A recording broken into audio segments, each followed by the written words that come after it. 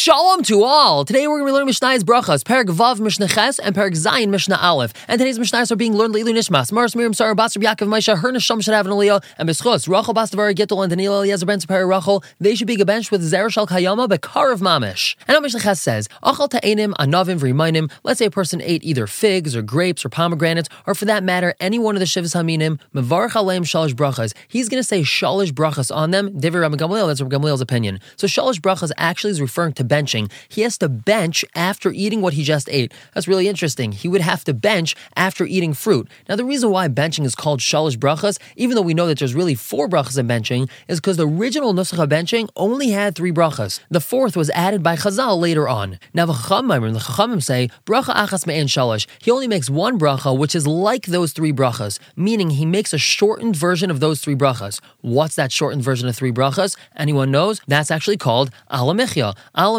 is called bracha achas mein shalish. The reason why is because it's actually a condensed version of benching itself. Now, Rabbi Kiva Eimer, he says, afilu achal shelek v'hu mezaynai, even if this person just ate some cooked vegetables, but that's his main food. He ate plain, old, cooked vegetables. No bread, no fruit, no nothing. Cooked veggies, and that's it. But that's the main thing that filled him up, and that was his food. Mevarch achar shalish brachas, he benches after that. He says birkas hamazayin after eating those cooked vegetables. So what in the world is the machlekes between the Chachamim, Rabbi Gamliel, and Rabbi Kiva? So we know that our requirement to bench comes from the pasuk ve'achalta v'savatu ve'rachta. You're going to eat, be satisfied, and bench. And be'rachta over here means that you're going to bench birkas hamazayin. So the argument is how to understand this pasuk. The Chachamim say that this pasuk, which is talking about benching, is actually referring to the pasuk that's right before it. And the pasuk right before it in the Torah is speaking about bread. So the Chachamim say, hey, this pasuk that's talking about benching is right after a pasuk that's talking about bread. That means that you only bench after eating bread. Whereas Gamliel argues, and he says that this pasuk of V'chalta v'savata v'rachta, which is talking about benching,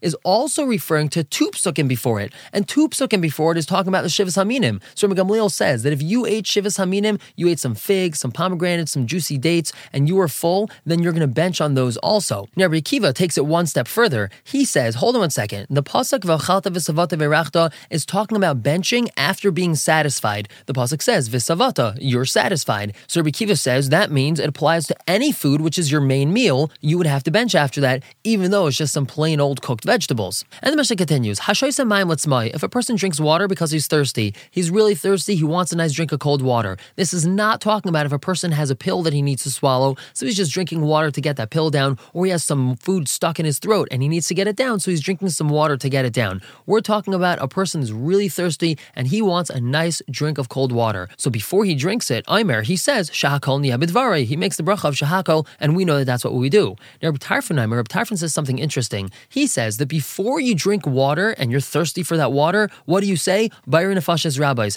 Meaning you make the bracha of Bayir nefashas, which we make after drinking water. He says you make that bracha before drinking water. Now we know that we don't paskin like Reb Tarfon, and we just say a shahakol before drinking water. And now into Perek Zayin Mishnah Aleph.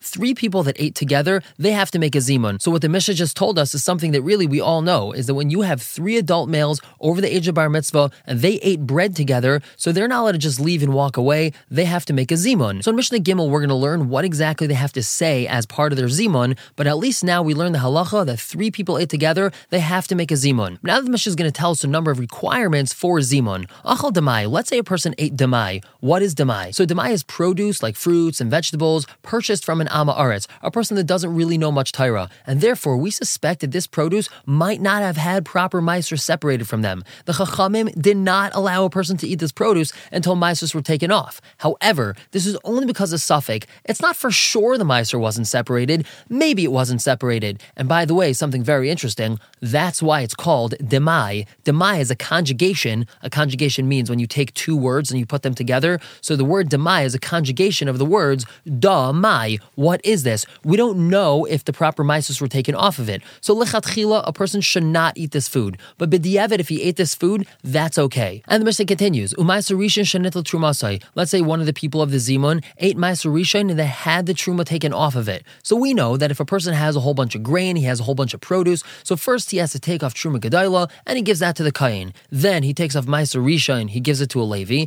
and then the Levi has to take off Trumas Meiser and give it to the Kohen before he eats his own Meiser. So let's say the Levi received his Meiser Rishon before the Kohen received his Truma. The owner was not allowed to do so. However, as long as the Levi took off the proper Trumas Meiser, so then he's allowed to give it to the Kohen and then he's allowed to eat that food. Again, lechatchila, the owner shouldn't have given the Levi his Meiser before he gave the Truma to the Kohen. But b'diavad, since the Levi took off the required Trumas, so then the Levi is allowed to eat this food. So let's say the Levi ate this food, and the Mishnah continues, Meiser Sheni v'hektish sheniftu. Let's say one of these people who were part of the Zimun ate Meiser Sheni or hektish that was redeemed. So we know that Meiser Sheni is fruit, it's produce that has to be brought up to Yerushalayim and it has to be eaten in Yerushalayim. But let's say this person has 5,000 apples and he can't possibly bring all of them up to Yerushalayim, and for that matter, they're going to spoil by the time he brings them up to Yerushalayim. So he's allowed to redeem them. He's allowed to say, I'm transferring the Kedusha of these apples onto money. Now, when he does so, when he transfers the Kedusha of these apples to the money, and the money then will be brought up to Yerushalayim, then he's going to buy food with it in Yerushalayim,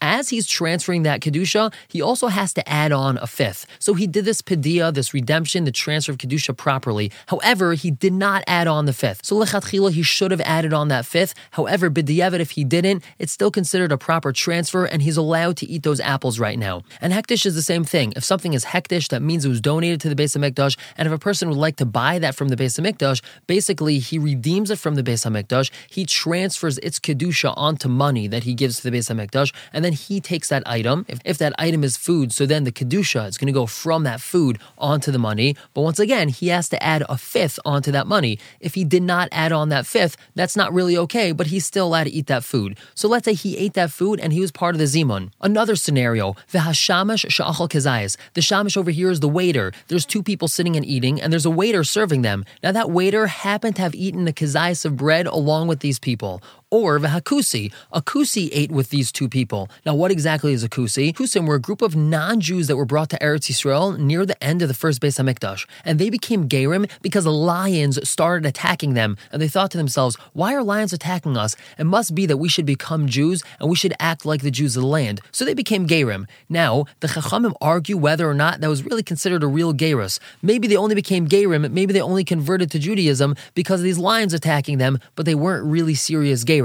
So even though this is a machlekes, we see all over Mishnayos and all over Shas, this Tana holds that they are considered like full-fledged Jews and they are allowed to join in a zimun. So the Mishnah over here says, Mizam Naleim, we're allowed to make a zimun in all these scenarios. As we just said, a kusi is considered like a Jew. We said previously, if the waiter ate a kezayis of food, so he could join in the zimun. And all the previous foods that we mentioned, even though lechatchila we said a person should not eat that food, since he did end up eating a b'diavad, it's okay and he can join in a zimun. However, the Mishnah says, Aval achal tevel, let's say this person ate tevel. Tevel is produce that did not have any trumas amaisers taken off of it. It's not like demai. Demai, we said it's a suffix. Damai, what is this? We don't know if it had maisers taken off of it.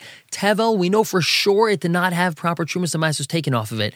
Actually, tevel is also a conjugation of tav loy. This is not good. You are not allowed to eat tevel, even b'diavad. Let's say meiser rishon shaloin to trumasai. This person ate meiser rishon that the truma was not taken off of it. And this is different than the previous case where we said meiser rishon shenitla trumasai. In this case, meiser rishon shaloin to trumasai is talking about where the owner gave the Levi his meiser before he gave the Kohen his truma, and he should have given the Kohen his truma first. So in that case, the Levi is not allowed to eat his meiser rishon. Or Meiser Sheni v'Hektish Shaloi Niftu. Meiser Sheni and Hektish was not redeemed properly at all. It's not just that the person forgot to add on that fifth, like we said. He didn't redeem it properly at all. He's eating his Meiser Sheni outside of Yerushalayim. He's not allowed to do that. Or V'Hasham Sha'achal Pachas Mikazayas. If this waiter ate less than a kazayas of bread, V'Hanachri, or a full-fledged non-Jew, Mizam Naleim, we're not allowed to make a zimun in this case because we only have two Jewish males and the third person either didn't eat the right food that even b'diavad he's not allowed to eat, or the shamish, the waiter, didn't eat enough food, or we have a guy over here, we have a non-Jew. So in all these scenarios, we are not allowed to make a zimun because we have only two people.